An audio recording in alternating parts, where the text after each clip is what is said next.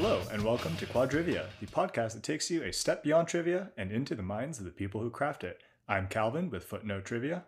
I'm Jason with Liquid Courage Entertainment. And I am Jacob with Hindsight Trivia, and welcome to the episode. Guys, how are we doing this fine evening? Evening? What are you talking about? It's like 5 a.m. here. Clearly we don't... time zones are a thing. Isn't that right, Calvin? That's true, but it all blends together for me, and the sun's still out, so it's day to me. Oh, God, it is, isn't it? It's definitely night here. It's definitely night there here. There you go. Yep, sun just went down out in my neck of the woods here. Time zones are complicated, right, Jeremy? Exactly. Wah, Corey, yeah, put the cricket noises right there. Yeah, for the listeners, this was supposed to be a four-handed episode, but apparently 8 p.m. Central means two different things to two different people who live 40 minutes away from each other. That's our Jeremy. Calvin, it has been a good long time since I got to talk with you virtually face-to-face. How you doing, man? It's been pretty good, I guess. I feel like most of us had a little dip, a little valley of like their enthusiasm for trivia, and I experienced that kind of this summer. I still did my weekly games, but just barely getting them done.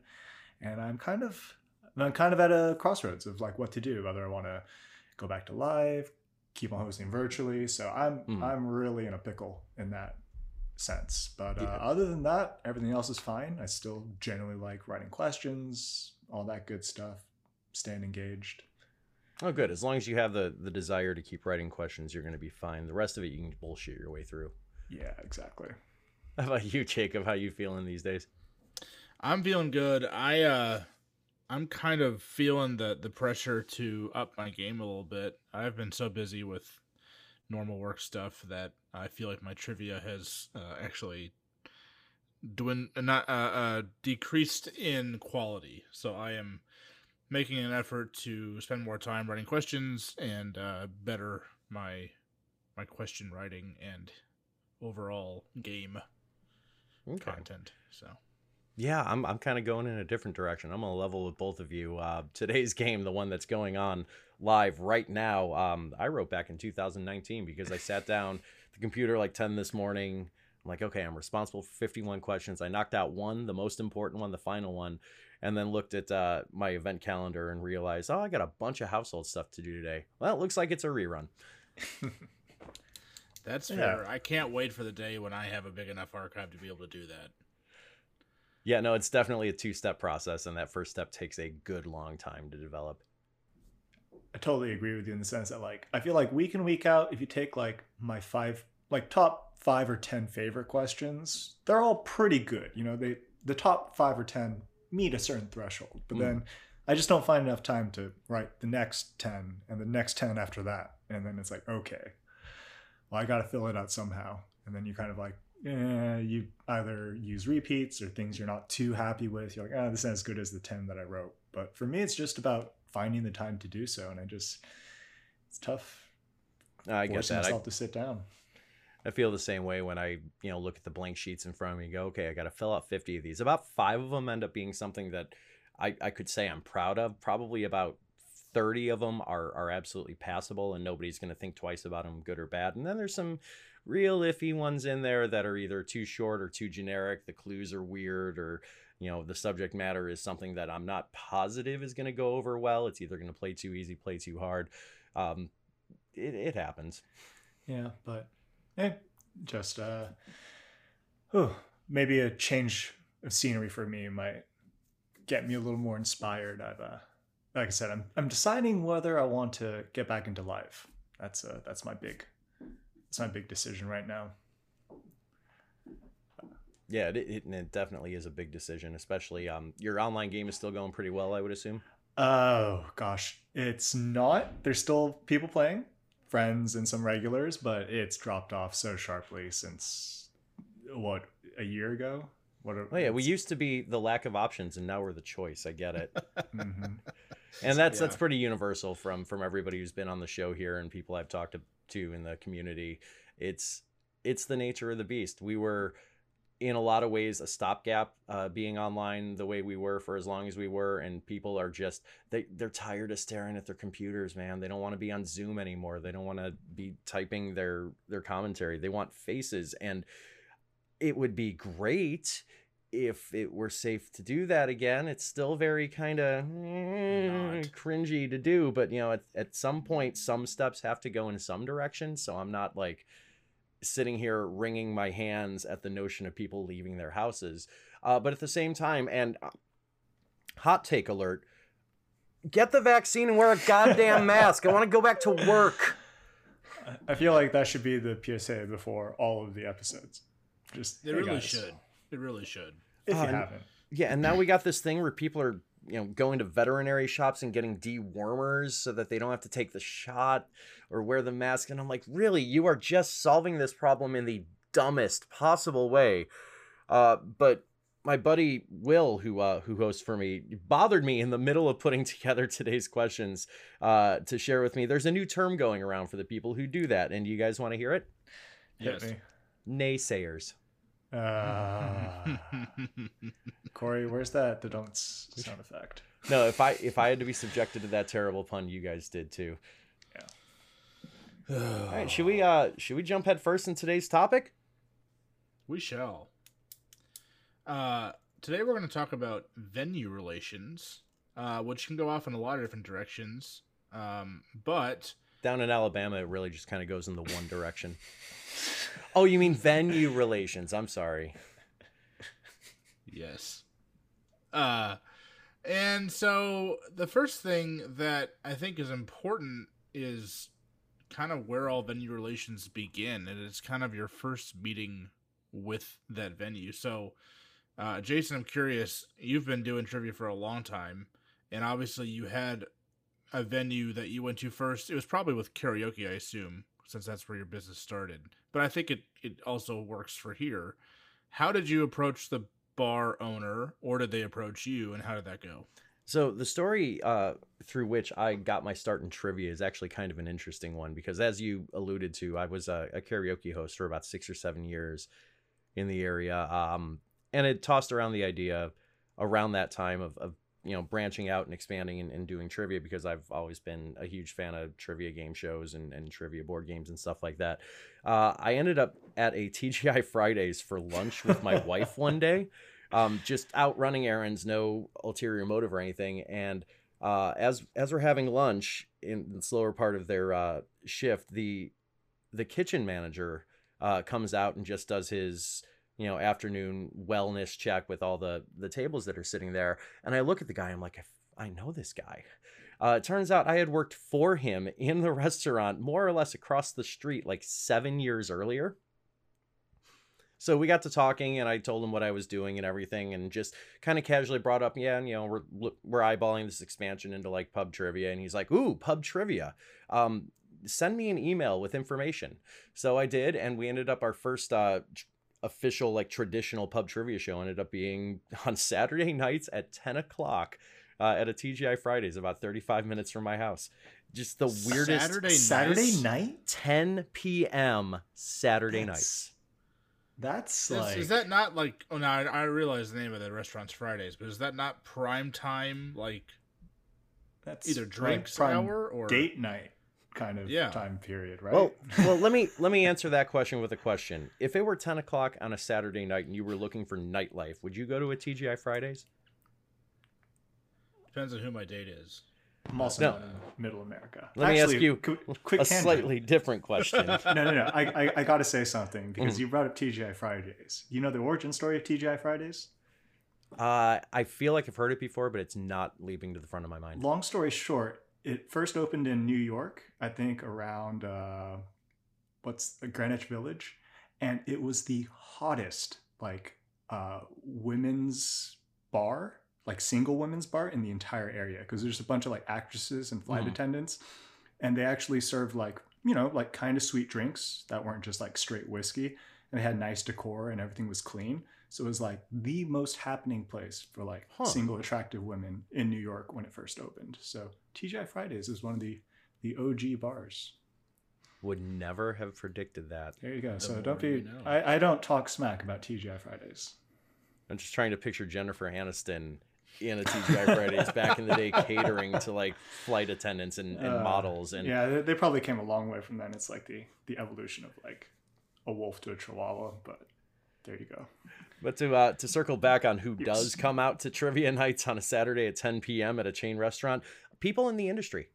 Oh, That particular restaurant was absolutely after we get off shift, waiting tables and serving drinks until like 9 o'clock at the local restaurants hang out. So it actually worked really well for me because I had built-in teams intrinsically.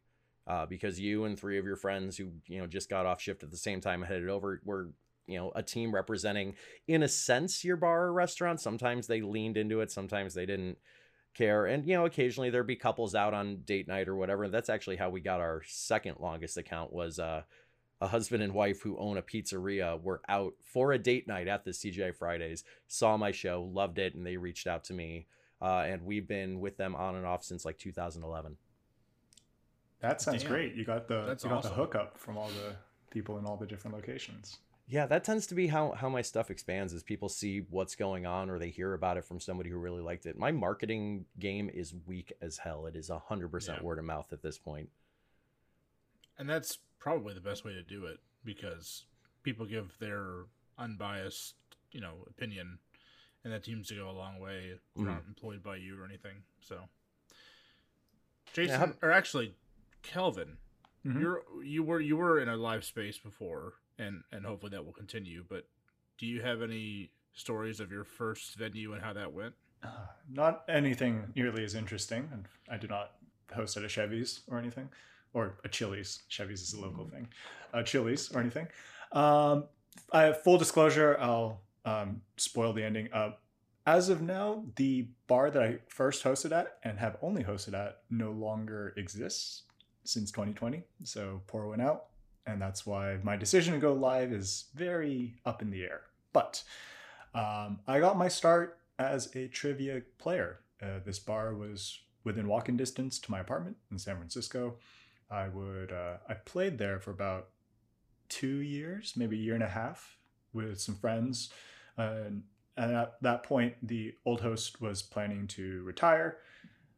And I had like my one memory, I was like, oh, I could write trivia questions. Yeah, I think I could do this. I wrote like a set. And then I talked to the host after one game. I'm like, hey, I wrote some questions. Could you take a look at them? Tell me if you like them, see if you want to use them. And he just turns around and says to me, I'm actually going on vacation next week. Do you just want to host a game? I'm like, what? I don't know. How to host Love a that trivia game. serendipity. He's like, yeah, I'll tell you how to use the mic and you just do the rest. I'm like, okay. I'll show you how to use the mic. Long story short, it wasn't that bad. I guess it all worked out. I hosted. Everything was fine. Even funnier joke. I didn't even know he got paid. To be honest, I thought I was just like, okay, this is my opportunity to ask questions, like a free open mic night kind of. Okay, like, oh. yeah. So then I finished I could hosting. see He's you like, labor under that false premise. Sure. He's like, oh, what's your Venmo? I'm like, oh wait, why? He's like, oh yeah, I'm gonna pay you. I'm like, oh okay. Your first paying gig asked you, "What's your Venmo?" That dates Yeah. me in the industry so much. So I covered for him once or twice, and then in December of 2016, he was like, "I'm done. Do you want to take over from me? Whether you say yes or no won't change my decision to leave." I'm like, "Yeah, I'll take over. I could do it for a couple months. We'll see where that's at." And that was I started January 2017, so I got a good 3 and a bit year run in before they closed in 2020, and unfortunately they shuttered midway through 2020. To the best of my knowledge, the venue is going to be replaced by a weed dispensary, and that's Now, have you taking all the considered present. how you're going to offer trivia at a weed dispensary? I could ask like 3 questions before it all just descends into Yeah. taking Oh way no, too but long, here's right? the beautiful thing.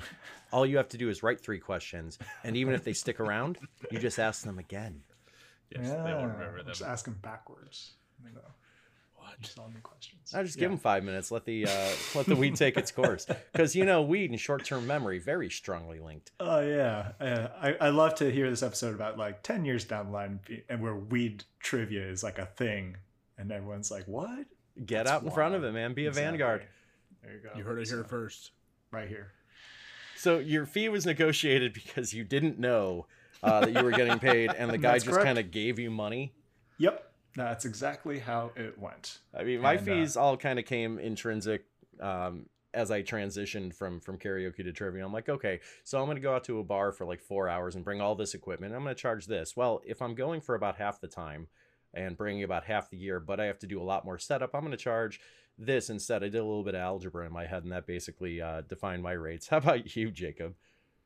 My first introduction to my venue owner was not even through trivia. I went there for a real estate function, totally unrelated, and had just started doing trivia online, and talked to the bar owner and just said, "Hey, are you interested in having trivia?" And he said, "Yes, absolutely.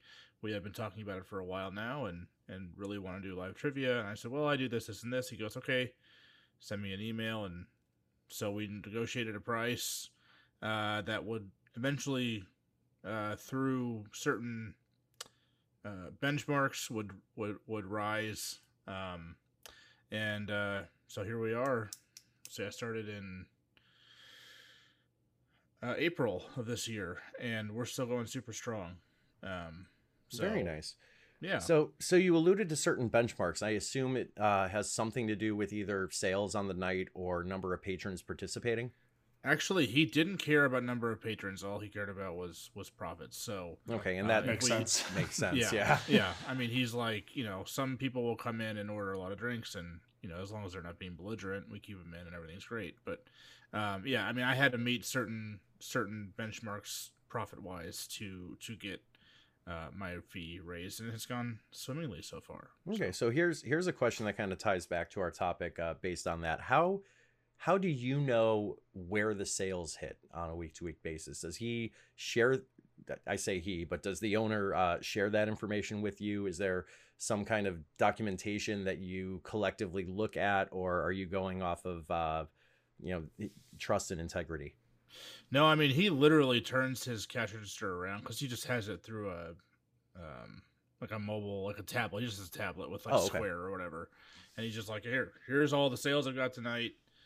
As long as it fits within this number, you get this much. And we have only gone up or stayed the same since I started. So we've never dipped or anything like that. So, we have certain benchmarks, and then, we try to step it up another, on a certain date, or if we can try to advertise for, theme tonight, like an office trivia or something like that. Right. We'll see how it goes. But no, I mean, he's very open with his profits, and he's like, look, you're worth this if I get this, and it's pretty straightforward. Honestly, I really can't ask for anything better. So, no, it sounds pretty positive to me. In my experience, there's really two kind of types of venue owners. There are the types, everything is, cash and a handshake, and we'll see you next week. And there are the types of owners that are very economically focused and will, talk about profit and loss from week to week. And that often goes hand in hand with the venues that will say, hey, we had 12 teams last week. We only had 5 teams tonight. I don't know if I can validate paying, our agreed upon wage or whatever. And it goes both ways with those kinds of owners, because they will be very upfront and very clear and very honest with you, and sometimes to a fault. Yeah. I totally get both sides of it. I do. Because they can almost kind of guilt you into getting paid because they had a bad night. Mm-hmm. And it's like, but I did write this entire game, and I don't guarantee that people show up. I try, and I mark it, and I do the best I can, but,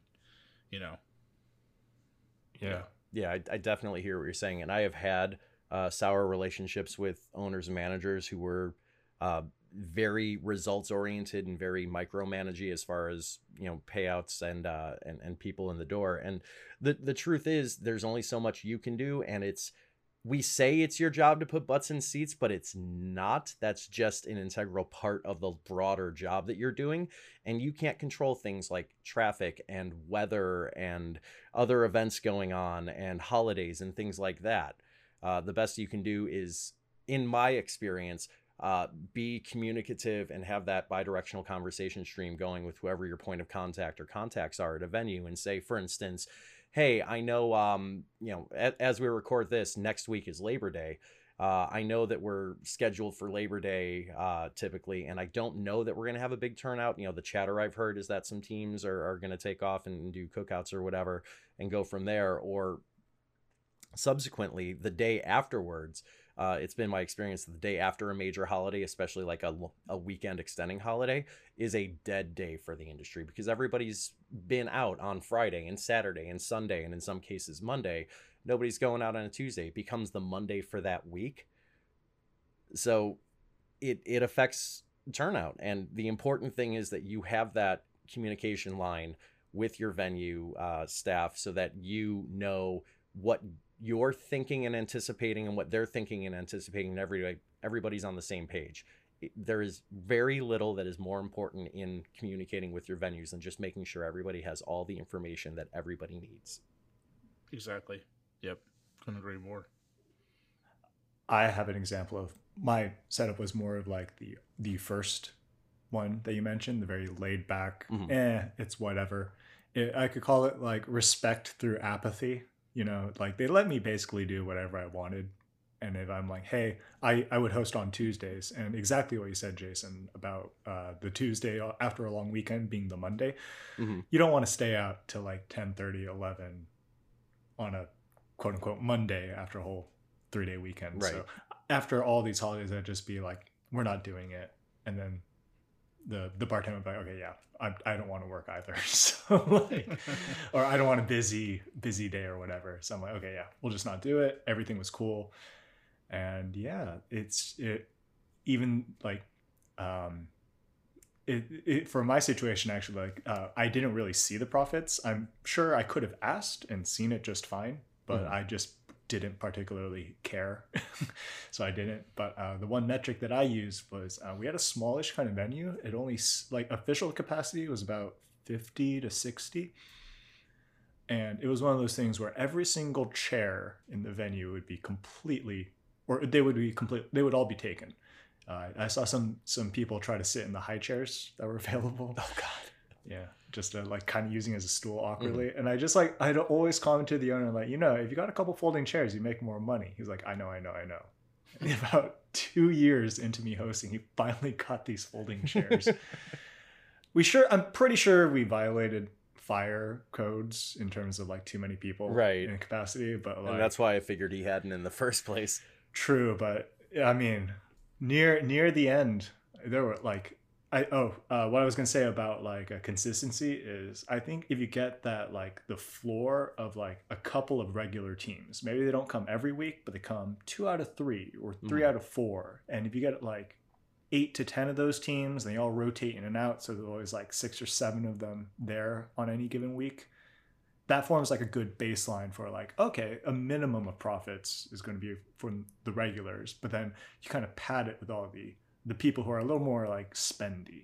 This is an occasion for them. It's a company or a team of people who work at the same company going for like a team building activity, right? Or a couple of friends who haven't seen each other for a long time. They're the ones who are more likely to splurge a little bit. Get the bottles. I worked at a wine bar, so when I say bottles, I mean bottles of wine, not bottles of hard alcohol. That's okay. I'm not offended. Yeah. So, they're the ones who get the bottles instead of the glass or the single glass of beer. So, I forget every time that we're on a recording together that you are bougie. I'm in San really do. Francisco, You're like, and my wine bar in San Francisco where I walked because cars and $1 million licenses. I don't know how California works. I'm really just going off of everything I watched on the OC. I loved being able to walk home because there are times I would be like, the bartender and I, we would just like hang out, and like some of the locals, like the person who lived upstairs, would come join us, and we just like finish off the already open bottles of wine. And I'm like, it's nice being able to like walk home instead of have to figure out how to get home. So right, man, I am going to miss that place. But anyway, coming back to venues and fees, I think like just like it's hard to argue with how absolutely bumping the places sometimes. So like I think about a year prior to everything shutting down, I like talked to my mom like, hey, did I get a raise? And he's like, yeah. and that was it. And I'm like, damn, I should have asked for this ages ago. Yeah, I remember a couple of years ago, I went through with all my existing venues, and some of them I had kind of more sweetheart deals with because they were on like off nights of the week, or it was earlier into my build into trivia. So I went to those and said, okay, we've been at this rate for X number of years, and unfortunately, just due to costs naturally getting larger, I'm going to have to institute a slight pay raise. And everybody to a venue was perfectly fine with it, truthfully, because they had been making money hand over fist before then. One venue that I had though, and this I'm saying publicly for the first time ever, and I'm going to get hate mail for it, was a venue that one of their big draws was every Monday night they would offer free bacon with any purchase. You would get they would sit there and in their kitchen they would fry up bacon all evening long and chop it up into little bacon bit, essentially like Costco serving size dish kind of. Yeah, and throw them in like a paper boat, Costco and they and they give them out throughout the course of the night. You just go up and say, hey, can I get some more bacon? And it was a huge draw and everybody loved it. And unfortunately, I found out after the fact that when I negotiated my pay increase, the way that they validated doing it was to take the free bacon away. Oh, what? No. Yeah, and I have, this is the first time I'm ever admitting outside of my immediate like company sphere that I am responsible for the loss of the free bacon at what was Brixie's at the time. So that all my unfair. patrons I feel there, like got thrown under the bus on that one because yeah, it's not as though I told them, okay, it's either me or the bacon. They made that decision. I didn't have a whole lot of agency in it, but I do feel bad for the fact that I was also enjoying the free bacon. They set you up. Like, they definitely set you up. Yeah, they as did. The like that was shitty. Yeah, they were also having some kitchen issues, just in general between staff and equipment stuff going on. It was a good kitchen, but it was a small. The building is like 100 years old, right in the heart of downtown X City. So it was definitely like a burger and fried kind of kitchen. People weren't strictly coming for the food, although the burgers were excellent and they were very customizable. But the kitchen was very small and it had like a big like diner style, ring the bell, foods out kind of window. I miss the bacon. I'm rambling here just because. I don't know what are you gonna do though. I've kind of also come to the conclusion as I'm looking for a new venue, and like people are suggesting like really like good, popular, happening bars. Like, oh, this place would be great for trivia. I'm just thinking, like, I don't know if I want to host a trivia at like a good bar. You know what I mean? Because like, something that has like craft cocktails and. Or because like, people are going to go there regardless of trivia, right? Like they're going to, look up best bars and whatever. Right. And they're going to see it on a list and people are going to go there. Like, I kind of want like a bar that people will tolerate but don't really go to, I can't stress this enough. Find young and hungry microbreweries. Yeah, right? Like just fresh out, they want to differentiate themselves from other people. They got the space. Mm-hmm. Their calendars event-wise are generally wide open and they tend to draw the kind of crowd that would love something like trivia. Yeah. Because us craft beer drinkers are bougie. to borrow a phrase I shamelessly used to apply to you not 15 minutes ago. Yeah, but I'm just like, I don't want like a fancy, nice bar. I want like, somewhere where people will go kind of for trivia and not just like, I'm not going to be competing against like people who just want to go grab a nice drink. You want kind of a nondescript, the locals know it. It's got halfway decent food kind of bar meets restaurant, because I don't think you want a dive bar. I've done dive bars. You don't want a dive bar. Exactly. Says the guy coming from wine bar, of course. So my opinion is skewed definitely in a particular direction. But San Francisco is so strong with you sometimes. There you go. Welcome to life on the West Coast. So bringing it back to the concept of relating with your owners and managers and venues in general, the concept of a leash kind of comes to mind. You go in and you pitch them your format, your style of questions, your pie in the sky view for the partnership that you're going to have with the venue. You as a creative have certain things that you need to make sure get accomplished for you to feel like you're doing the job that you want to do. But beyond that, do you find yourselves having more or less latitude than you want with what you can do with your show, with your promotions? Or do you find that the venues are kind of very hard and fast on, okay, this is what we're going to do. This is what you told me we're going to do. You know, you said it was going to be, you know, a 2-hour show, so we're not going to extend farther, et cetera, et cetera. And Jacob, I'll throw it to you. What kind of freedom, I guess, do you have in working with your venue in your show? So format wise and freedom, I have all the freedom to do whatever I want.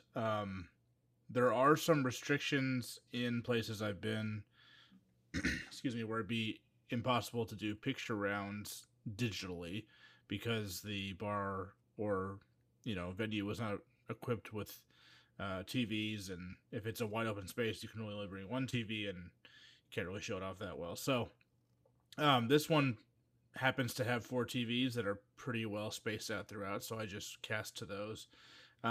So I mean, yeah, he lets me do whatever I want.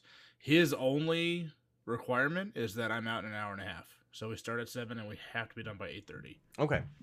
Is there another event at 8:30, or do no, they he just wants to close. He's just like, I have a full-time job. This is my night job, and I want to close by 9. So I want to get everybody's tabs paid out and all that stuff. Man, so this is a bar/restaurant where they basically shoo everyone out the door at 9? Pretty much. Yeah. Oh, wow. And no one has a problem with it. Like, nobody has a problem with it. I mean, I've been in similar circumstances to that, but it's not because they're closing at X time in some cases. It's just because that's the point at which they go down to their, you know, closing staff. They cut down to 1 or 2 servers, and the kitchen can close so they can let the cooks and busboys and everything off. So originally, because I came from the background of karaoke and I'm so used to running until last call, I'm like, okay, I'm going to give them as much show as I can. We're going to keep these people here for like 3 hours and entertained. And my venues are like, no, it's too long, man. Just ask your questions and then let them go home so we can go home. Right. Yeah, I think that was the hardest thing at first, was just making sure my game was timed correctly, all while allowing for breaks and stuff like that throughout. Because I like to, and it's something that my venue owner and I have talked about, is breaking throughout the game to allow people to go up to the bar to reorder drinks or to order food from the, you know, the kitchen and all that stuff, or, you know, restroom breaks, smoke breaks, all that stuff. So we'd always try to be mindful of that as well.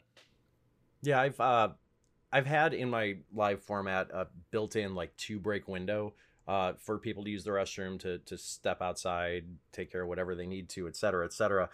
When we made the move to online and switched platforms and everything, it made more sense to take 1 halftime break. And I found when I got back into venues, some venues were really excited about, okay, we're just doing 1 break right at halftime. That makes a lot of sense. And other venues, not so much the venues, but the players of the venues are like, can we go back to the 2-break system? I really like that. So the flexibility from venue to venue to allow me to format my game in a way that makes everybody as happy as I can in the time that I have, that's freeing, and it's really good.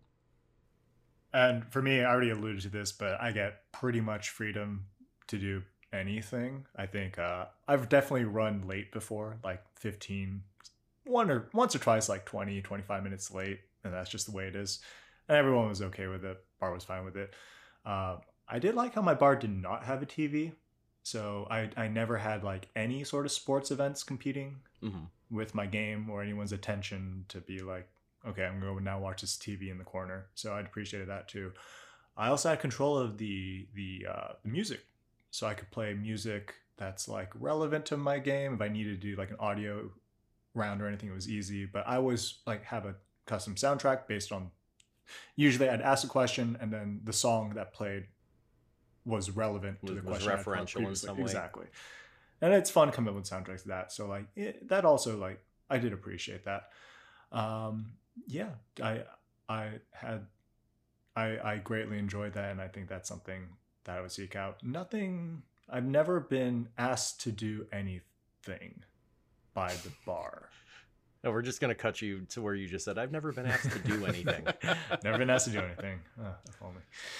So yeah, did you guys like, were you guys ever asked to like promote certain things for the bar or restaurant before, like call out specials? Oh, you do? Okay. Yep. I'm asked that all the time. It's just an easy shout out. Yeah, for me, it's to a point. With my karaoke shows, it was definitely a bigger thing because I had the microphone in the room for like twice as long. But with trivia, it's really my experience with promotional stuff was if they tell me at the beginning of the night, let people know X, Y, or Z, I will. Otherwise, I stick to a script in a sense. Yeah. It's not hard coded, but it's, I'm there to do this. If I know of something that's coming up, I may throw it in, during my outro. But generally speaking, my trivia venues haven't asked me to do a lot of cross promotion. I'm happy to, don't get me wrong. Yeah. It just really hasn't come up. Gotcha. Yeah, I don't do any cross promotion. I just announce the specials for the night, like from the kitchen. That's about it. They don't really have any other things going on. So, yeah, from that standpoint, I don't announce any other events. Okay. Yeah, it's different too with like microbreweries because they don't have specials per se. They have a floating tap offering, and that's 30% of their decor is dedicated usually to telling you what's on tap. You don't need me to read this thing to you that you're going to go up and intrinsically see every time you order anything anyway. But yeah, usually the promotional stuff I do is other events that I have at that venue.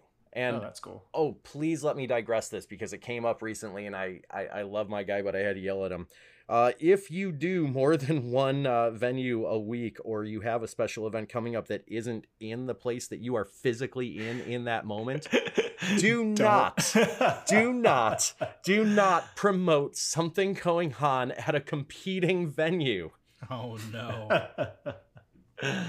I've learned over 17 years exactly how far you can toe that line, and the truth is very, very barely. The best I've been able to find is, hey, make sure you check us out on social media. We've got some upcoming stuff in the area. And that's about as specific as you can ever get. And just left it vague. There and just avoided. I guess slightly related to that. Have you guys been asked by like the owner of one bar to host at another location that owner also has? Like, hey, like if the owner has more than one establishment? Yeah. Yeah, I'm sure that I have. I'm trying to think of very specific examples. The husband and wife team I was telling you about earlier in the episode, they opened up a second location about 2 towns over, and once that got up and going, they brought us in pretty quickly, and that's been cool. a long-standing show for us. So yeah, it definitely happens. Their success can be your success, and if you have that good relationship, and I hesitate to say this is canon, but if you can look at the owner that you communicate with on a regular basis as something more socially broad than just a contractor-client relationship, that may help you long-term. Yeah.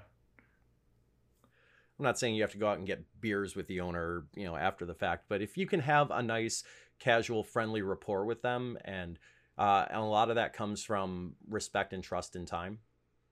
As long as you see each other as kind of equals in a partnership, that intrinsically kind of comes along, and yeah, it can pay off in spades for sure. I have one kind of situation. So the owner of the bar owns a couple of I think like a sandwich shop somewhere, but I think he's also affiliated with another bar in like downtown San Francisco, a bit farther from me. And he's like, hey, would you consider doing trivia at like another bar? I'm like, maybe I think about it. What's it called? This place is called Harlot, and it's a nightclub in like the business area. And I poke my head in one time, like after work, just to see around. I'm like, this is just a nightclub. It's like a dimly lit nightclub. Like, who's gonna want to listen to someone do trivia in a nightclub? This is so strange. Yeah, that does not feel like the right environment for that. But I'm like, I appreciated him asking me. It's like, oh, you did so well for one of my businesses. Let me introduce you to another one of my businesses. Frankly, you're better off in the sandwich shop. Yeah.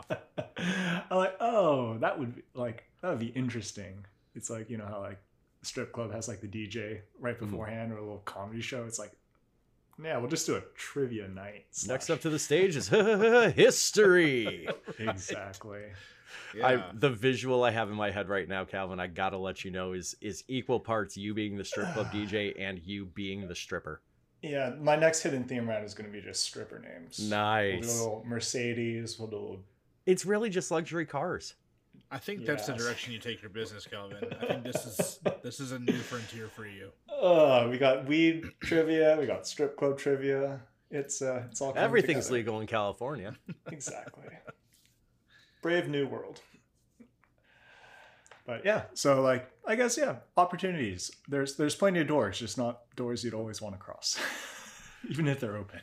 Fair. And I know I was joking a little bit about the sandwich shop idea a moment ago, but it occurred to me that a couple years ago I had this quote unquote genius idea. Basically, after my youngest son started to get into school, I realized that there's nobody at my house during the day. I don't have a day job. What if I could put together like a quick hit 45 to 60 minute trivia game and stack like that game up 3 times and do it at like local chain restaurants during their lunch rushes? These are people that are just coming in for lunch, in groups of 2 to 4, from the office or whatever. And what if I just had, quick hit casual trivia there, and, we could set up like a leaderboard for each company and everything. I never did anything with this idea, but I was formulating like the idea of afternoon trivia basically. Like a little. I like that idea a lot. Yeah, that kind of whole fed into the whole like what's it? The mobile app trivia fad. That was like the whole. Yeah, it was like, around half a the year. time that like not HQ trivia, the other one. Buzz Time was pretty big around then. Yeah, like but it's 20 like, yeah, I feel like it would 2016, feel that 2017. same niche of like it beats staring at your phone, browsing the same old stories or whatever, right? For At least sure. it's like interactive and entertaining. Get your mind off work. Yeah. Yeah, but then I realized too, people have, very, very time crunchy lunch rushes, and if, the restaurant's backed up, like they're so concerned with the time or not thinking because they just got out of the office for an hour that I don't know that they'd actively want to participate in a test. Yeah, or maybe even the restaurant would want to get people out the door quickly so they could fit.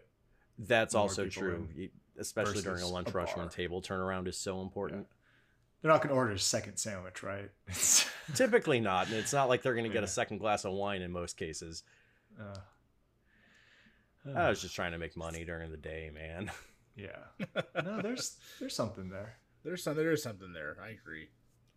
So, Jacob, to hard turn here, let me ask you, this is your first venue. This is your first kind of foray into doing live trivia. You said starting up in April. Do you have a contract with your venue?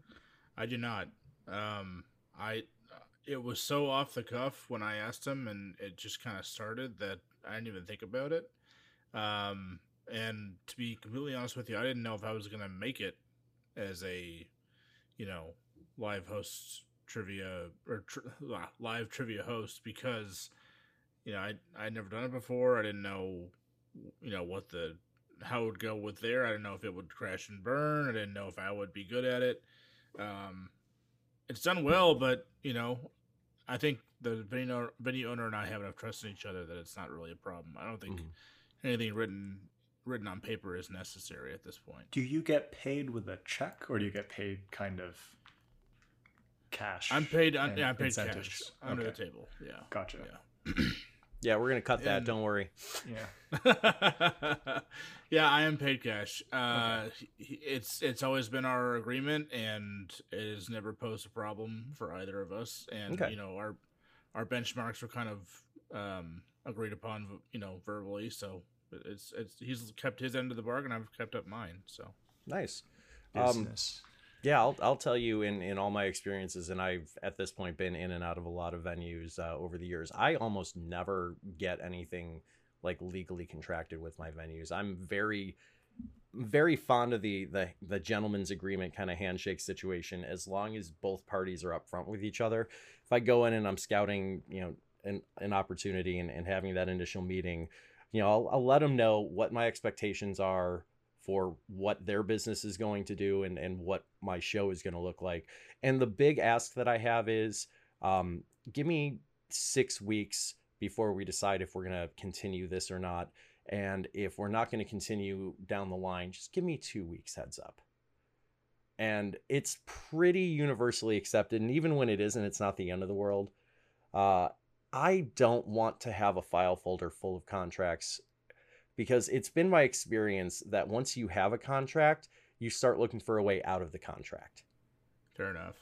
Or some way that's a good way of putting it. To analyze it and figure out, okay, well, I said I was going to pay this, but if I interpret this wording this way, I can get away with this.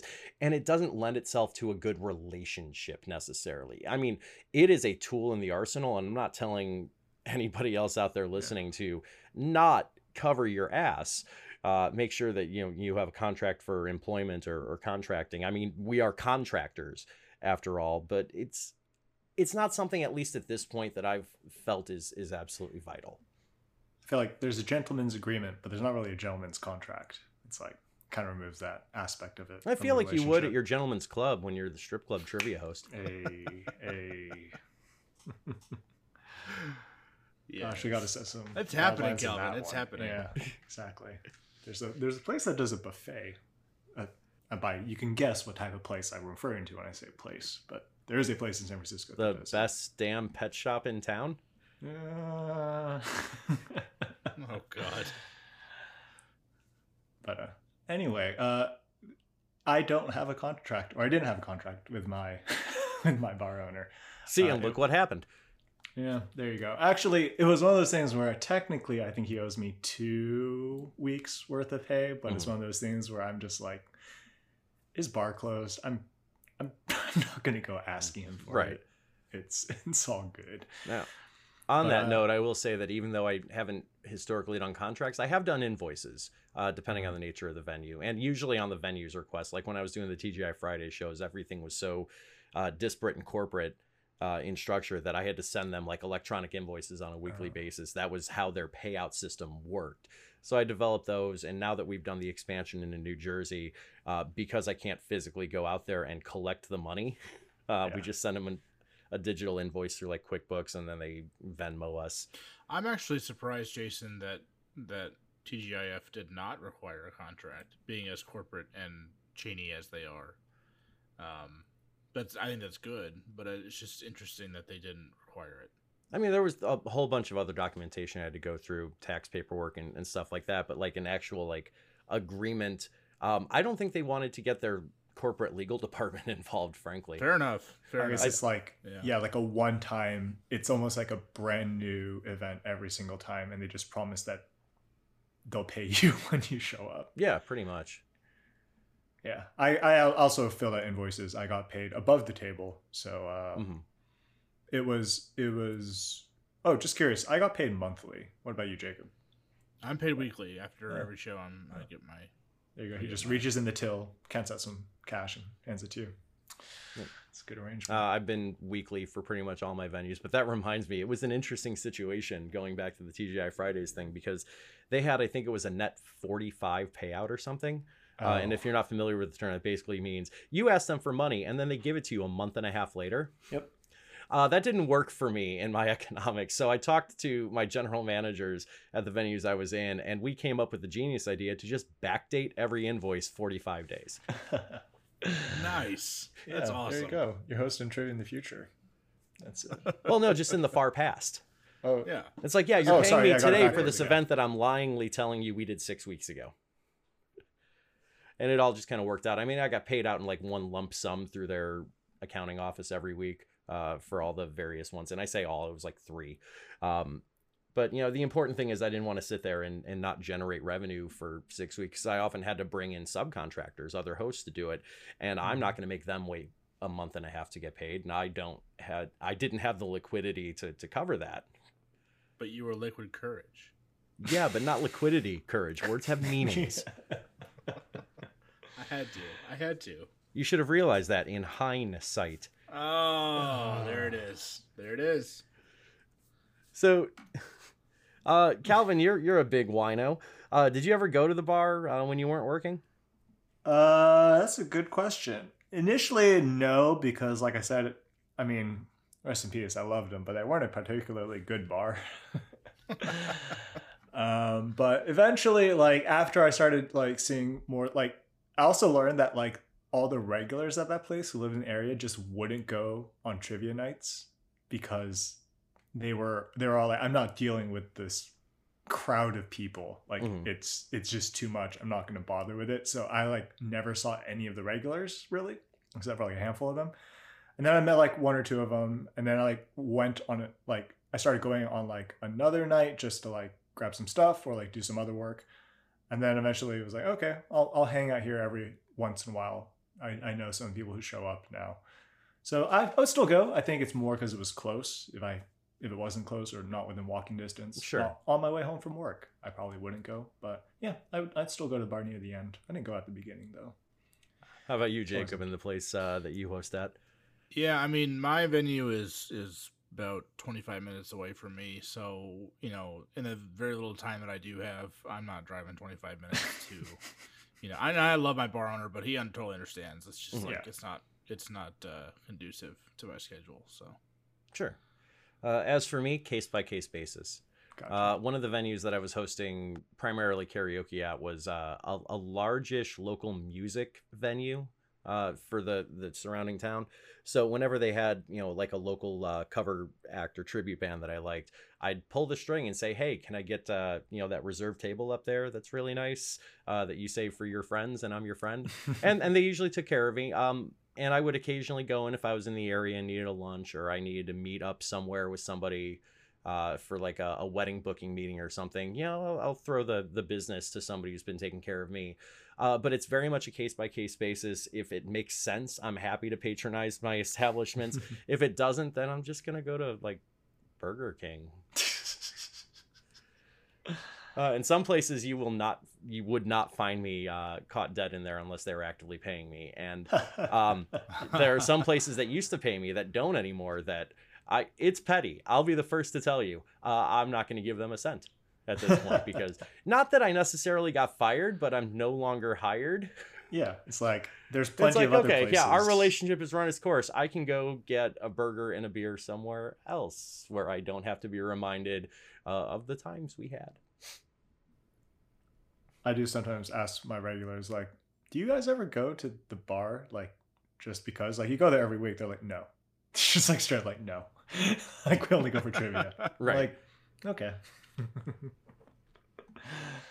I mean, and then I realized, like, by comparison, the two of you, I have been, and this is going to sound stupid and cocky and weirdly like a self-burn, but I have been fired from way more venues than you guys will ever get hired in. That's probably true, yeah. I'm approaching 18 years right now. Yeah. I have been in and out of, it's got to be at least 100 venues at this point. I'm still in the, like, high school girlfriend stage of trivia. It's, which sucks because I'm running out of places to go get a cold beer. You're at high school, sweetheart, that I'm at like first kiss as a child. No, Jacob, you and your venue are like dancing in middle school where there's like 3 feet between you. And you're not sure where to put your hands, and you can't look right at the venue because then the venue will know that you're thinking about touching the venue's hand. And the new teacher 10 feet away with a flashlight in his or her hand. God, I need this slash fiction so badly in my life. Jacob and the bar he loved. This really went in a direction I was. Is your restaurant named after a person? Please tell me it is. No, it's not. It's named after the railroad. Oh. I don't know if that's any better. Okay, we're not. Jacob finds himself on the wrong side. That of the concludes tracks. our round table. Yeah, that was a really interesting topic to talk about, Calvin. Thank you so much for suggesting it. Jacob, if people that aren't us and want to hear about better topics, want to let us know what they are, how would they do that? You can email us at quadriviapod.com. Also at quadriviapodcast.com. And I think, I always forget, is it dirtybuttface.net or poopyface.net? Quadriviabuttface.net. Come on. That is the shining star in our marketing strategy. It should be in bold on our sheet here, but it's not. But yeah, any of those places, please feel free to reach out, give us some content ideas, topics that you would like to hear talked about. If you have any questions yourself about starting up a trivia night at your local bar and you want to talk about venue relations, just shoot us an email. Or if you want to suggest us a keyword to use for an upcoming episode, Do you like that segue? I absolutely do. As we move into our keyword challenge, we are a nice number of episodes in at this point. So I'll take the 10-second route to explain how the keyword challenge works. Somebody who likes us very much wants to give us a word to write a question about. We're going to do it. We're going to take exactly 10 minutes maximum to do it. It's a test of our skills and our researchability, and in some cases, our grammar. Calvin, what is our keyword today, and who do we have to thank for it? Our keyword comes from Stream Mom over in Fargo, and our keyword tonight or day is strawberry. Oh, thank you for that one, Stream Mom. Stream Mom's one of my online regulars, so I am happy to hear that she's participating in our silly little show. What do you think, guys? Should we step away for about 10 minutes and come back and see what jams? Thank you for continuing to listen, both of you, and we'll see you on the other side of this break. Hello, fans. Welcome back. Hopefully your breaks were nowhere near as long as ours. You should have had about 30 seconds, and Corey absolutely committing crimes against editing against me during that break. The keyword today is strawberry, brought to us by my favorite of all Stream Moms. It is Stream Mom out in Fargo, North Dakota, which I've been assured off microphone is a real place. Jacob, did you find a direction to take this one? I did. Here is my question. Berry Cake Shop, Flitter Bit the Butterfly, Berry Happy Home, and Maple Stirrup and the Oatsmobile were all toys related to the 1980s greeting card character named what? I'm having weird nostalgia right now because I recognize one or two of these names. I'm like trying to remember what this character even looks like. I think I'm only familiar with the name. Yeah, I've got a good 80s-esque picture of the character. I know the character has been rebooted in the last few years, and I have no idea what the new version looks like, but we're in my wheelhouse. 80s, like, childhood nostalgia. I was born in 81 and had a pair of sisters in the decade as well, so I'm very familiar with the answer. Did you have any of those toys? Did I personally? No, but I'm reasonably certain that at least one of my sisters did. Gotcha. I was Thundercats and Transformers for life, man. Nice. Calvin, I'll let you, I think between context clues and the question wording, I think we both got this, would be my assumption. I have a confession. I don't think I would have known this if not for the keyword being presented to us, but that's fair. I believe it's strawberry shortcake. I very strongly agree with you on that, yeah. And I very strongly agree with you as well. It is strawberry shortcake. She had to have red hair, right? Yeah, well, She strawberry. did. She was a strawberry blonde. Okay. My favorite like renditions of strawberry shortcake are from Robot Chicken. I think like it's horribly graphic, but it's also very funny. And anyway, as soon as I saw strawberry, it's the first thing that came to mind, so I just kind of had to go with it. So yeah, I'm looking up the modern. Apparently, the latest version of strawberry shortcake on TV is all CGI, and it's wrong to my tastes. It is wrong. Okay, it's not as old as I was thinking it was. I was thinking like a grandma embroidered-ish character, but this is like slightly more up to date than that. Oh no, she was like 8 or 9 as a character or whatever. She just had a big old grandma hat. Yeah. Gotcha. Okay, now I remember. I mean, this is nostalgic content right here, and the good news is this will play. It's one of the questions that you don't see often enough in a pub trivia environment. It's a question that'll play better in theory for women than it will for men. Yes. I mean, I'm out here just assigning gender norms to everybody. Yeah. But you can speak in generalities. Yeah. Broadly speaking, if you were a child in the 80s and you were identified as female, you were more likely to have strawberry shortcake merch than you were me with my G.I. Joes and my stupid knockoff GoBots.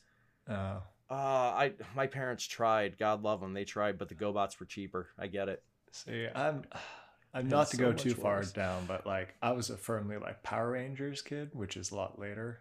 That was my distinct memory. Yeah. With the transforming and everything. I was at the exact age where it was very uncool to like Power Rangers when they first came out. I was like, I had just started middle school, so I missed that. I missed the Pokemon craze. I'm barely old enough to have appreciated the Teenage Mutant Ninja Turtles as much as I do. Oh. I almost aged out on that. It was really close. You're naming all the things I watched. But You are old. No, and yet somehow I retain my figure. I like the question. There isn't a whole lot as far as moving parts go on this one, so there isn't much to compliment / criticize. It definitely is on theme, and I expected a reasonable chance that we'd have strawberry shortcake show up, just based on what this keyword was. So you didn't disappoint that theory. if I were to just nitpick a little bit, Yeah, berry please cake do. shop, I'd probably take out because it has berry cake in it, which is just like it's like a gut. Okay, it sounds kind of like the answer kind of thing. But, Yeah. fair Well, I enough. mean, plus you also have Berry Happy Home in there, so you're reduplicating the berry reference. True. yeah, keep one True. berry is okay. but Only one. cake Happy with is it. pushing it. All right. Yeah, one berry is the right amount of berry. Just ask. Yeah, she's Chuck gotta Berry, have Barry other- White, and Marvin Berry. You know, Mary Berry. your cousin Marvin Berry. Uh, Just showing off my '80s nostalgia even more. I'm gonna wait till Jason asks his question, but I'm pretty sure I did not ask a question about a certain baseball player. That was the other theory that I yeah. had, was that somebody was going to go that route. Yeah, there's got to be another toy, right? Like Yeah, probably. I mean, I there are could plenty market of to them. kids. Yes. Exactly. call up one of my sisters and find out. Yeah. Calvin, how about you? What do you have for us? I did not have a nostalgia question about toys, but my question goes like this. The state of Oklahoma has a state fruit, the strawberry. That's why it's strange that in 2007, Oklahoma named what their official state vegetable. Senator Don Barrington defended this classification, saying that it's technically part of the cucumber family. Okay, I'm either weirdly right or terribly wrong on my guess on this. I feel like this connects to something that has to do with school lunches in a roundabout way. Calvin, I'm not looking for you to confirm or deny. I'd love to hear what Jacob's thoughts are before I go into any detail. Can you elaborate on school lunch? Because I'm not. Yeah. So I have this inkling of a memory of a story, and the story was basically that in some state or in some school district, there was some outcry over the nutritional value that was built into their school lunches. And the argument that was made at the time by the administrators was that ketchup counted as a vegetable. Despite the fact that ketchup comes primarily from tomatoes, which are botanically fruits. And this feels so backwards that it might be right for this question. That's where my but headspace is it is part at of the least. cucumber family? You Everything- are not looking at a processed food. So Okay. The answer, Okay. if you had said tomato, it would have been more plausible than ketchup, but it is Fair. neither ketchup nor tomato. This is. Okay. All right. Oh, okay. This I might could be have. the- I should have worded it. That's why it's strange that in 2007, Oklahoma named what fruit their official state vegetable. Then I think this might be the other thing that I'm thinking of. Because weirdly, I have two weird ass things that are What's fruit the and other- vegetable. Well, what's the other one? This is clearly just like offbeat news kind of subject, but I want to hear your. And I feel like I stumbled across this in that kind of offbeat news context. I think this then might be watermelon. And why do you say yes, that does make sense. I don't have any thunder beyond. I swear I saw this in like a Reddit Today I Learned thing or some post on social media that that? Reddit stealing watermelon people's thunders left is. and right, or trivia host thunders left and right. Am I so am I right on watermelon? You are indeed correct about watermelon. Nice. The Oh, watermelon very is the good. state vegetable of Oklahoma. The full story is slightly less interesting. It's basically they really this senator really wanted the watermelon to be the state fruit of Oklahoma, but they already had one as a strawberry, so he's just like, screw it, it's going to be the state vegetable. And everyone's like, you can't do that. He's like, why not? And it's the official state vegetable, the watermelon. He showed them. Exactly. And So- the defense was that it's technically part of the cucumber family. Cucumbers, which are also botanically fruits. Hey, Nix v. Haddon, man. That's Here's- all. You all Here's gotta what you know. could do, I can't politician. believe this was argued about. I cannot believe this. Here's what you could do. Make it the seedless watermelon, and at least you can stand on that and say, well, no, botanically, fruits have seeds. That's what makes them fruits, and seedless watermelons don't. So, aha, double reverse gotcha. I'm sure. It's Oklahoma. Write a message to Mr. Barrington. Be like, hey, I mean, no offense. case to you all need a Oklahoma compelling fans out argument. there, but yeah, exactly. Yeah, watermelon for your answer to a strawberry question. Like in certain ways that tracks because it's green and it doesn't have seeds, and therefore in that kind of, well, it's a flightless or a featherless biped, it must be a human kind of mentality, then yeah, Are it's a vegetable. watermelons the emus of fruits? That doesn't make any sense. I wish we had the right lineup for this follow-up question, but does that make a watermelon a sandwich? Oh, If you ever empanada. All I'm telling fruits you, are... there is no more sublime joy in life than going to Chef Bim's house for like a housewarming and then just spending 30 minutes while he's trying to talk to other guests, just asking him more and more crazy combinations of food as to whether or not they're sandwiches. A watermelon is the ravioli of fruits. It kind of is in a way, yeah. that's good. I It's like like a that. tamale, I guess. But anyway, Jason, you're our final question. What do you right. have in store for us? We had nostalgia. We had state vegetables. I went pop culture on mine. So, I mean, you kind of did as well, Jacob, I should I was going to concede. say, But I mine went in a was kinda different... pop culture. I went in a different pop culture route. Here's mine. Gene Wilder, the best Willy Wonka, created lickable wallpaper in flavors like orange, pineapple, plum, banana, strawberry, and the fictional Snozberry.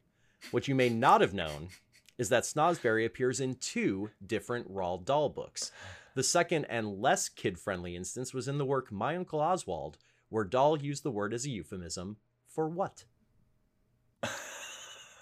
I didn't know he did the screenplay to this movie. Calvin, this is all you. I have no idea. No, I'm sorry, I don't know what the this is. answer, but you say snozberries, and everyone just thinks of one thing, and it ain't a Roald Dahl book. I mean, I just think of the scene from Super Troopers. when he's Exactly, super right? high. Yeah, okay. So, no, right. so I'm guessing it's a drug reference if Super Troopers was halfway cultured and took their inspiration from Roald Dahl. If Broken Lizard read Roald Dahl books. Yeah, Broken Lizard, the very literary, diverse group that they are, and no shade to them, but I don't see them being huge bibliophiles. I have 2 fun facts about Broken Lizard / Super Troopers. One is the actor who plays, oh god, I hope I'm right. The actor who plays Rabbit, I think, has a prosthetic leg. Is Okay. that true? I didn't know that. Okay, I'm gonna say my second thing. And Mr. Snozberries guy, the guy who's actually said these snozberries taste like snozberries, is married to one Miss Christina Hendricks. Really? Mm-hmm. No way. So, that is. I know that, but I don't know what How snozberry friggin' means. weird is And that then, information does it for you to taste- just pull off the cuff? Yeah. That's mean, what happens you can when you guess get why trivia we're hosts like one. together. Exactly. Oh, that reminds me. There's one interesting fact. I don't know what a snozberry is, other than I'm gonna guess it's some sort of drug reference. Yeah, I mean, I was like, But LSD I don't or know. something. Like LSD, is that timeline right? Uncle, LSD LSD. I'm okay with that. What's that? Okay. Late 60s, 70s when that would have come out. Roald Dahl. Yeah, I'm Seems not going to like confirm or deny, World but War I II will guy. say, yeah, you're in the ballpark time-wise. Let's go with LSD or acid. Yeah, LSD. I don't know what I expected you guys to answer on this. I love the guess LSD. It's incredibly wrong, but I love you anyway. Is it an actual food that people eat normally? For broad enough definitions of the word eat, sure. When Roald Dahl used the word snozberry in the very adult-centered book My Uncle Oswald, he was referring to a penis. Oh gosh. Yeah, Snozberry's a piece. Yeah, the exact quote from My Uncle Oswald is, "I grabbed hold of his snozberry and hung onto it like grim death and gave it a twist or two to make him hold still. Very effective. Huh. It's like putting a twitch on a horse." Roald Dahl, you naughty. Well then, that's a new tidbit I learned today. Yep.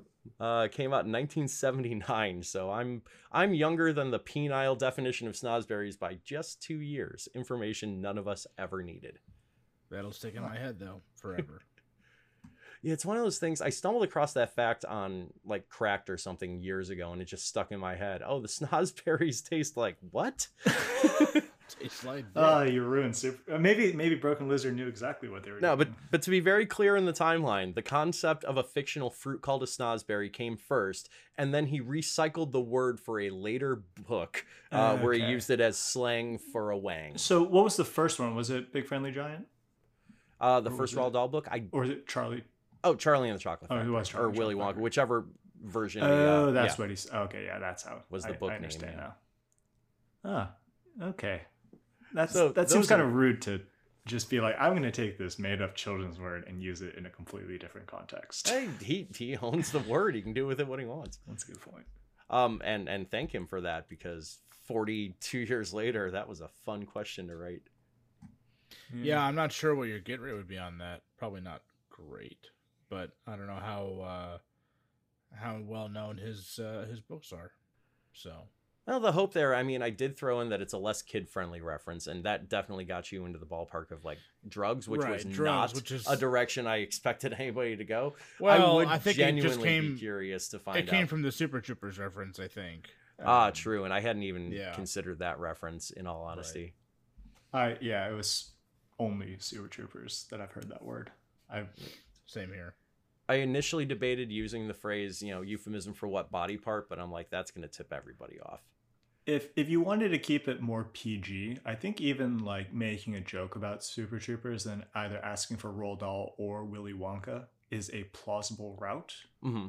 right? It seems very, like fictional flavory kind of a word. Sounds Did you delicious. say to dictional children. flavor? Fictional flavor. Okay, not what I heard. Dicks on my mind. All right, Yeah, so nobody went with Daryl, and nobody went Yeah. with Fields or wine. We don't know whether Corey would have disciplined us if we went too far down the non-strawberry path. We all use the word strawberry. We're fine. Yeah. So I liked one of these questions more than the other two. I will just say that out loud. And if you listeners liked one of these questions more than the other two as well, why don't you let us know via voting through our website. That's quadriviapodcast.com. Just head over to the keyword challenge header and vote for your favorite in the fantastic and not at all stolen technology that is Google Forms. We will post the results of those ever. We'll figure that out. All right, so that's it for the non-prefab content. Let's get into some prefab content. Jacob, do you have a game for us? I do. It is currently August 30th when we are recording this episode, and I do know that in the middle of September, Broadway reopens in New York City, which is a major event because it has been shut down for so long, and I think people are looking forward to it. So I had written a round on best musicals, Tony Award-winning musicals, Nice. and thought we would do just kind of a big old musical round. So This is going to be interesting. I've only I will seen be one singing musical in my all life. of the questions you'll be answering in song. Just so you're I aware. was just going to anticipate Okay. that Calvin should answer all of these in song. Oh gosh. What's your While he vocal range, dances. Calvin? Can I harmonize with you? I'm low baritone. Ah, damn it, I am too. Yeah. So am I. Well, if only Jim Just were here kidding. and we owned the barber shop. This is what you're missing out on. Damn it, Jeremy. All right. Y'all ready for question one? Yeah, bring it, friend. During the 10th Tony Awards in 1956, which musical hit a home run and won for Best Musical, only challenged by the musical Pipe Dream? Got this off the clue, I think. I wouldn't have any thunder without that in any way, shape, or I form. mean, is it about baseball? That's I what don't I'm know, is thinking it is. I'm very much thinking this is Damn Yankees. The only It is baseball Damn musical I Yankees. know. Yeah, it's Damn Yankees. The home run hint in there was definitely the pusher. So nice job. You familiar with the show at all, Jacob? Damn Yankees? Yeah. Very little. My trying older to- brother was in it when I was in high school. Oh, okay. And, or I'm when he trying was to in high remember school. if the rival team in the musical is the Washington Senators or not. I think it's a team out of Washington, and I tend to think that it was the Senators, but I don't have a whole lot to back that up. I think I wrote a question in that vein years ago. Oh, gotcha. Okay. I was trying to quickly look it up, but I'm terrible at glancing over things. So Also, the best supergroup to ever release a song called High Enough. Question 2. Despite going up against an incredibly popular musical in West Side Story, which musical won Best Musical in 1958, not causing any trouble? I've researched the list of Tony-winning Best Musicals often enough and I just recently don't know enough. the years. I'm leaning something in a. No, Rodgers and Hammerstein. Did they do West Side Story? No, they didn't. I forget who did offhand.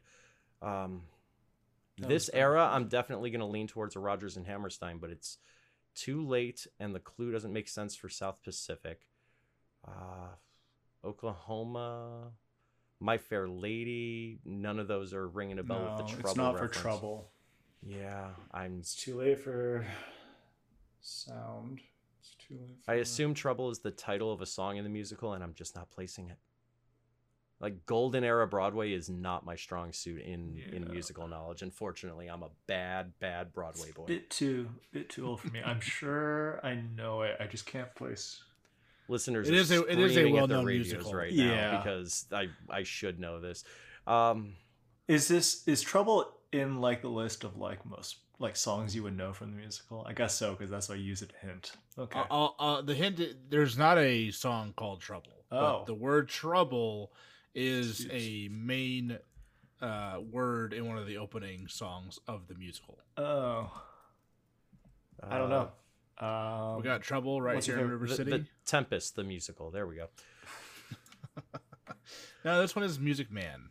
Oh, We got Trouble okay. right here in River City. Gotcha. Yeah, I Harold could. Hill. Yeah, if it was River City, I could have gotten to the Music Man, but I only know 70 odd trombones. Yeah, I've not seen Right. the Music Man. I'm again a bad Broadway boy. I was in the barbershop quartet when I was in high school in the Music Man. Oh, nice. Since we're fully circled back to barbershop quartets, so Okay. that's fun. Okay. Next Question. time we're all on a show. Sorry. Go ahead. Oh, next time we're all on a show, I'll keep that in mind. Yeah, exactly, for sure. Question 3. Which musical, boasting the record of most Tony nominations ever received with 15, including Best Musical in 2001, was overtaken by Hamilton in 2016 when it was nominated for 16 awards? We're Ooh. talking 2001. That's a little before Wicked, I Wicked? think. That was the first thought It I was had. close. Yeah, Wicked was like Ooh, 4 or 5. The Lion King, I think, was very late 90s, but might have Yeah. come out in 2000, which might have made it Tony winnable in 2001. And 2001 's 15 late. sounds really, really good. For Lion King. For Lion King, yeah. Kind of feel goody. I'm trying to think if there's like another really obvious. I can't think of another really obvious musical from that era. Like Lion King sounds the most prestigious Mm-hmm. of the ones we like. Unless the answer is Wicked and we just got the years massively off. I don't think that's. No, the I case. swear Wicked was like 2004 because it actually lost Best Musical, I think, to Avenue Oh. Q. Oh. Yeah, Wicked was a Yeah, weird one. I It did like not win Lion Best King. You Musical. throw in all the costumes, set design. Mm-hmm. You get yourself to a lot of nominations real quick. Yeah. The only thing is the like score, yeah. best song. Mhm. You're not going to have too many of the acting Tonys, but as far as like the production Tonys, you're very much. that is kind of an show open was- question. Do they include acting awards as part of a movie's awards? Or like in a musical, yeah, the musical. Or like okay. Yeah, the musical would claim the best actor in a dramatic role or musical or Okay, role as or whatever. part of the nominated. Yeah, kind of like the Oscars would. Yeah. Yeah, I don't have a stronger guess than Lion King. Let's go with Lion King. Okay. Both of the leads in this musical were stars in the Lion King movie as voice actors. I don't know if that helps at all. So Oh, it's not really? Lion King. Yes. Jonathan Taylor Thomas had a huge Broadway career, huh? Jeremy Matthew Irons. Roderick. James. Oh, is this Nathan Lane? Would make a ton of sense. Yep. You're on the right track. The producers. Yes, exactly. Yes. Oh, the producers. 15 for the producers. Yeah, No kidding. it had a ton. Wow. I would not have anticipated that. I think it's a fair question. It's not misleading, but I'm going to say it like slightly critical, but it's like the fact that it won so many feels a little arbitrary, but like that is just the way that history unfolded. So it's more than a fair question. I'm just like, oh, as someone who didn't really follow Tony news, I'm like, I wouldn't have guessed The Producers was the most nominated musical. Yeah, I mean, I'd Nothing counterpoint against that it, just but- by saying, like, the fact that Lord of the Rings, The Return of the King, or Titanic, or Ben-Hur had 11 Oscar Yeah. nominations or whatever it was. I don't think we disagree that that's not trivia fodder. Yeah. good So, point. like, just expanding it to a different medium, I don't think intrinsically makes the question more or less arbitrary. I just Yeah. Without going didn't too know far the down that producers came out in 2000. rabbit hole, like Ben-Hur, Titanic, and even Return of the Kings were like visual spectacles. You know how Sure. we argued that, like, okay, Lion King makes sense from like an art setting, Right. costume Yeah. angle. Like, you know, like I could see those. Like, it's not that surprising to have those movies get so many awards. Producers, you're like, okay, there's a lot of them, but like all the costume makeup for the producer, really? Like, with that? Yeah, I mean, would that be I've seen valid? I've seen the stage production of The Producers, and it's a great show. Don't get me wrong, Okay. but yeah, So like that's not my in a only negative pushback. way. I'm surprised that 15 is the number for The Producers, and Yeah. not something like you said more. And like throwing in like Hamilton as groundbreaking. what like like Hamilton, right? Like global phenomenon mhm. makes sense. It's the most like that's Sure. plausible, but like anyway, it's a fine question. I'm just like I'm I'm just just mad I salty didn't get it about right. not knowing Yeah. my Tony information. Yeah. Continue. Let us redeem Okay. ourselves. Question 4. Which quirky musical won Best Musical in 2004, finding its quick-witted audience made up of politicians and celebrities queasy with belly pain from constant laughter? So Yeah, this is I'm quite absolutely the vindicated. conundrum. Yeah. This is a quick question. Yeah. Yeah, I feel like this question's answer came up quintessentially Quintessential. a minute ago. Yeah, this is Avenue Q. It is Avenue Q. Quite right. Yeah, you guys had been tossing it around earlier, so it was on the tip of the tongue. I'm genuinely happy I was right on the Hey, year, and the you fact say- that it beat out Wicked. Yeah. You start bringing in Tony winning musicals, I guess. There's only so many things you can bring up. It's my favorite musical about porn and puppets. Oh yeah, Oh, yeah? I mean it's the best one for sure. Yeah, of all of those that is competing with. Question 5. In 2006, the winning singer lost out to which musical for Best Musical, which narrated through song the success and eventual breakup of the 1960s rock group The Four Seasons. Oh, I'm trying to remember the name of this show. I've got a guess on it. Is it a jukeboxy musical kind of deal? Yeah, no, it definitely is. I want to say it's Walk Like a Man, but I don't have thunder on that being the actual name of the musical. I didn't even know the rock group The Four Seasons existed. Oh yeah, no, that's Frankie Valli's. Oh, okay. Now that makes more sense. So it's not Big Girls Don't Cry. I think it might be called Walk. No, it might not be a musical named for one of the songs. all I know is What a Night. And I should recognize this name from having looked up Tony winners not that long ago.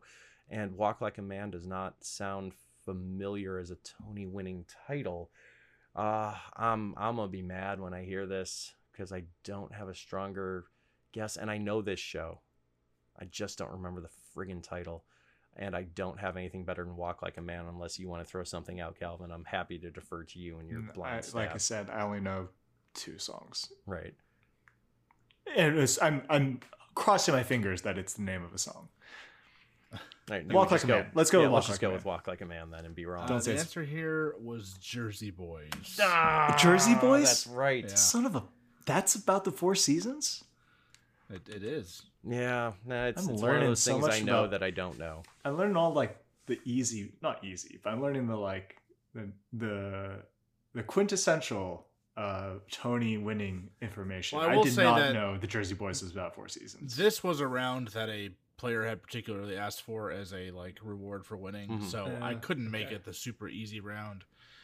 So yes, it is tougher. Or it's Yeah. it's like if you're into musicals, I feel like it's not that tough, but it's Yes. more about musicals than like a person who doesn't watch musicals would know. Yes, But not quite yes. enough that I would be like researching also. Right. And that's So the you're thing, hitting though, me like, right in that sweet spot. At least they're Tony winners, so it's not like they're way out there that no one's ever heard of? Yes, or, I've heard of all of the answers. Yes. Yeah, Yeah, I I'm don't just wanna mad at be- myself because you're hitting like the weird gaps in my musical Exactly. knowledge, and I'm Yeah. a musical fan. I was in musical theater. I've loved theater for 25 years. How did I not fucking remember Jersey Boys was the title of the Four Seasons musical? Question 6. I think you'll get this one. In 1996, which show won Best Musical when, a night before the off-Broadway premiere, its creator, Locking writer, in, and locking in, composer, locking in. Jonathan Larson, suddenly and tragically died of an aortic dissection? Oh. Is it a very short title? Yep. Yes. Yeah, then it's that one. Yeah, it's that one. Much That's love sad to Jonathan fact, yeah. Larson and his work. This is Rent. Mm-hmm. It is absolutely Rent. Yep. Which, it was horrible when that happened. I didn't know anything about Rent when it was on Broadway. The first exposure I had to it was when it came out in the movie version several years ago. And Oh, they I'm talked sorry. about that pretty extensively in the DVD bonus stuff. So, yeah, anyway. I think Jonathan Larson is one of the few people to have both a Tony and a Pulitzer Prize for a musical. Oh. I'm That's cool. reasonably certain that he got the Pulitzer for it posthumously too. It I mean, wouldn't surprise me at all. in a lot of ways, it dramatically shifted the tone and future of like Broadway musicals because it was legitimately a rock show. Yeah. Wait, you And- got the Pulitzer for Rent? Well, I should say the answer. Rent? He got the Pulitzer for Rent? If I remember right, he did. Yeah. Oh. Wow, I'm learning so many things with all of these questions. That's what we're here for, Calvin. Yeah. All right. What was Question our next. Yep. Just to confirm, he got the Pulitzer for drama in 1996 for Rent. Okay. Phew. Damn. All right, I didn't know that. Question 7. Which musical took the top award at the 33rd Tony Awards in 1979, making it Stephen Sondheim's 4th award for Best Original Score after Company, Follies, and A Little Night Music? Don't be mad. I mean, do we It's have anything to Sondheim. guess which Sondheim, right? Into the Woods. I like Into the Woods. First guess, best guess on this. Yeah, And I right. think, he's trying to It's not narrow it Sweeney down Todd, to where right? it not being. No, Sweeney Todd, I think, came out post Later. 79. Yeah. Into the Woods would come out before. Yeah, right? I Did think Into the Woods so. come out before Sweeney Todd? I think so, but I'm not super confident. I like Into the Woods as an answer better. I do So- too. I'm very first guess, best guess on this. Though again, it's his fourth. Oh, it's his 4th award. Oh, after those 3. Yeah. Right. Yeah. Into the Woods. Into the Woods. I'd say. Yeah, let's go with that. Your answer here is Sweeney Todd. God damn it! Fucking hell. I mean, I can't tell you I how didn't say excited that. this makes me to watch like Jason's just I'm crumble whiffing because hard. was there even the slightest anything to point us towards Sweeney Todd and not Other Into the than like Woods? Sondheim in 79, I don't know. Yeah. I would argue that Sweeney Todd is more famous than Into the Woods. That's why I think it had a Oh. better get rate. I think they're kind of equal in notoriety / familiarity. Into the Woods is pretty well known in the musical space. Sweeney Todd obviously had the movie. Well, yeah, I think Sweeney Todd up until actually Into the I Woods feel is like at a movie too, right? or let me rephrase your statement. I think the movie Sweeney Todd made the musical more popular. The movie Into the Woods did not, or the movie Into the Woods did not make the musical more popular. Did not have as big of an impact as the movie of as Sweeney Sweeney Todd. Todd. Yeah, but I think that's Does that because make Into the sense? Woods had more appeal as a musical than Sweeney Todd did going Exactly. in. Fair enough. Fair Yeah. enough. But like, yeah, colloquially, Johnny Depp vehicle, sure, Sweeney Todd. Not a good Sweeney Todd, Damn in it. my opinion. I'm But more it's annoyed just- at that. But it had the best Bonham Carter. The Worst Pies in London also. God, I didn't realize Sweeney Todd was 40-something years old. All right, give me something I know. I'm feeling really bad about myself. we knew this. We just aren't confident about it. I think you're gonna get this one. Here we go.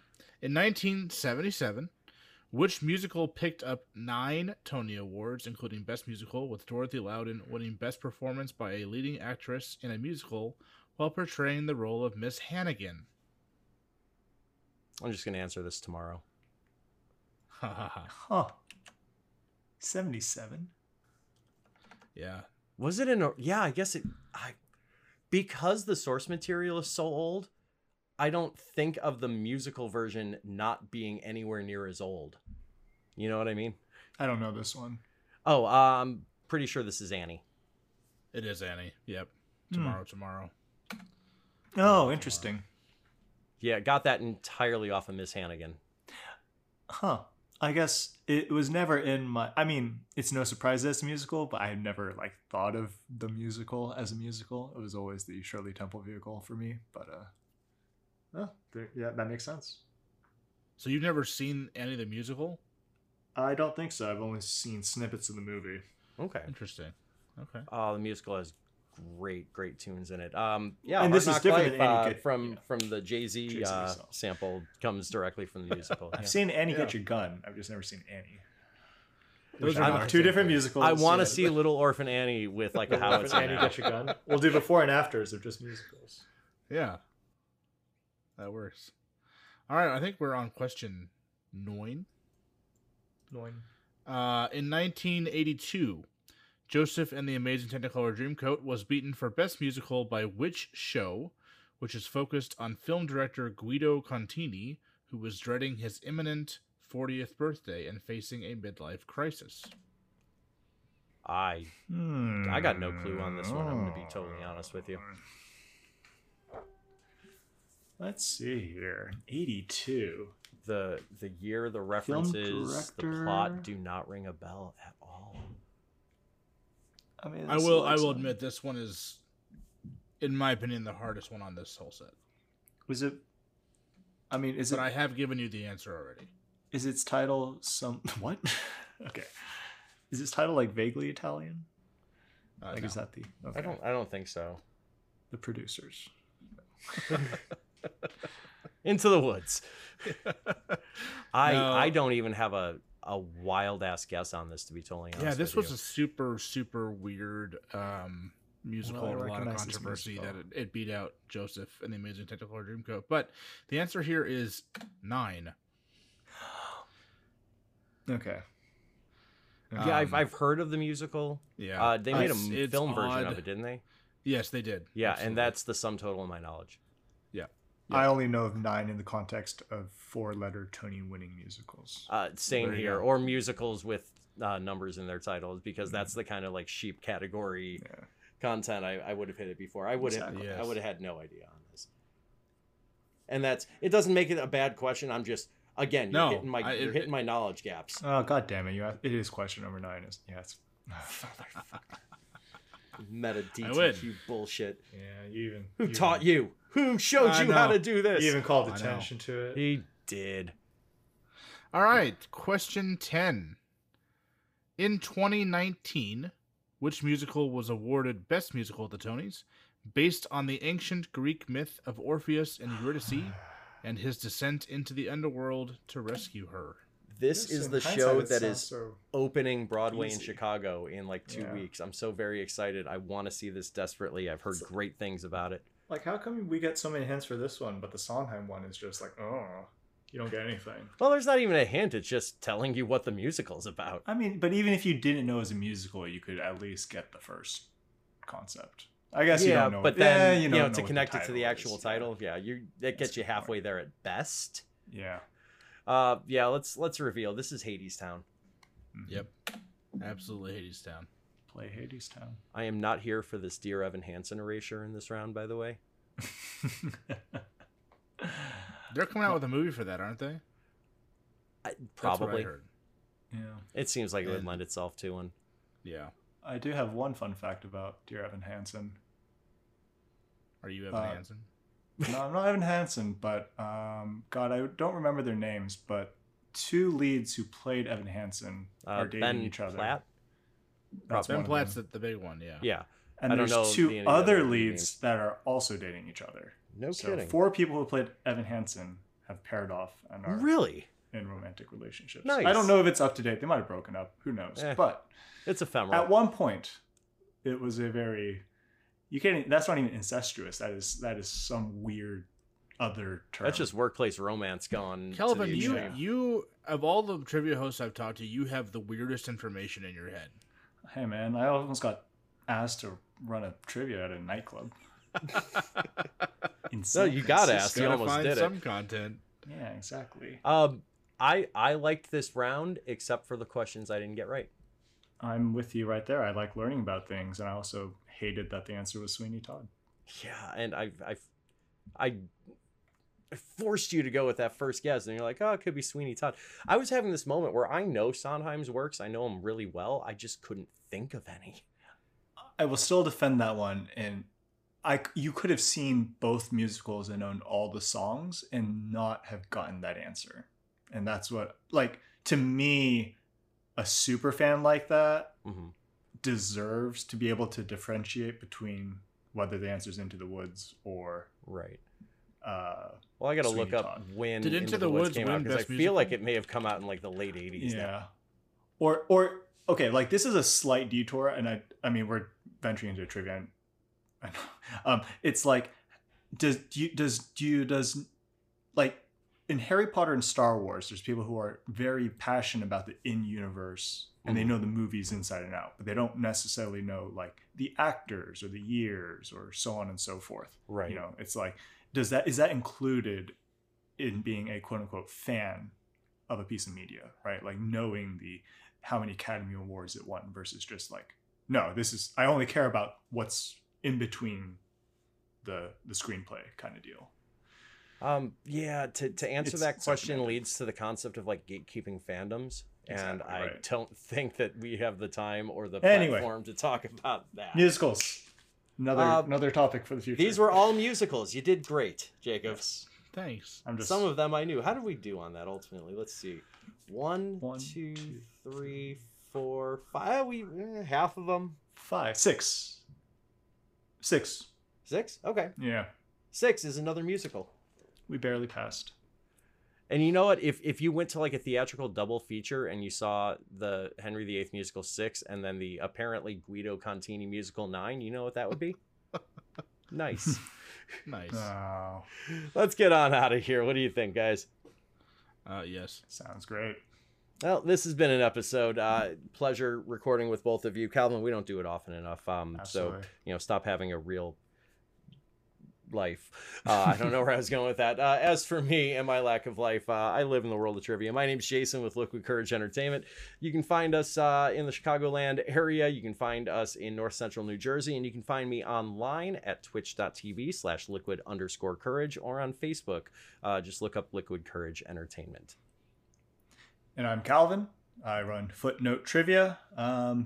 You caught me at a weird intersection. I'm slowly phasing in my virtual game and trying to find a live venue. But if you're ever in San Francisco, be sure to look me up. And I am Jacob Hine with Hindsight Trivia. I'm in Louisville, Kentucky. I did have an online game that may start up soon. Just don't know. It's kind of in limbo right now. But please do find me on Facebook and Instagram at Hindsight Trivia. And just a reminder that you can find us at Quadrivia Pod on Twitter, at Quadrivia Pod on Facebook, or at quadriviapodcast.com. Please do send us some keywords and trivia topics to discuss at quadriviapod@gmail.com. And please send us money at Quadrivia on our Patreon. I can't Yes, stress enough how that much too. money I would like. There is no limit to that money, just so that we're clear. There's no limit. No, there really isn't. Favorite Broadway musicals to get out of here. Go, I think I'm going to go Sweeney Todd. Calvin. Oh, no, you go first. Me. Yeah. Jekyll and Hyde. Ooh, good one. Yeah, but the Hasselhoff version specifically. And if you haven't seen it, stop what you're doing. This is the end of the podcast. You can hit stop and go find online the David friggin' Hasselhoff version of Jekyll and Hyde. It is acted exactly how you imagine it is acted. Since Jason, you went down that route for this answer, I'm going to say Starlight Express. Starlight Express. There you go. Starlight Express. Look about who. Starlight Express. Where do we go? From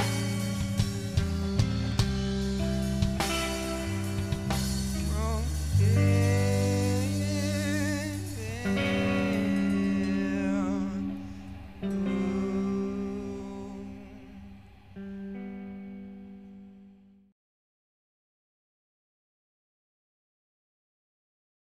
I like to think that like all of our trivia, like, oh, I remember this thing, or fun fact about this thing. It's like one of us must have been completely wrong at some point. I haven't looked up everything yet, but I'm like questioning, like, oh my god, I really hope that person doesn't, like, what if that person doesn't have a prosthetic leg and I just said he had a prosthetic leg? That'd be really You're still weird, on wouldn't this, it? aren't you?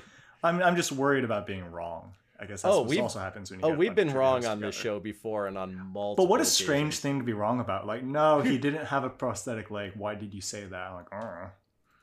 I just thought ketchup was a state fruit or Oh, state yeah. vegetable, and I was wrong on every conceivable level.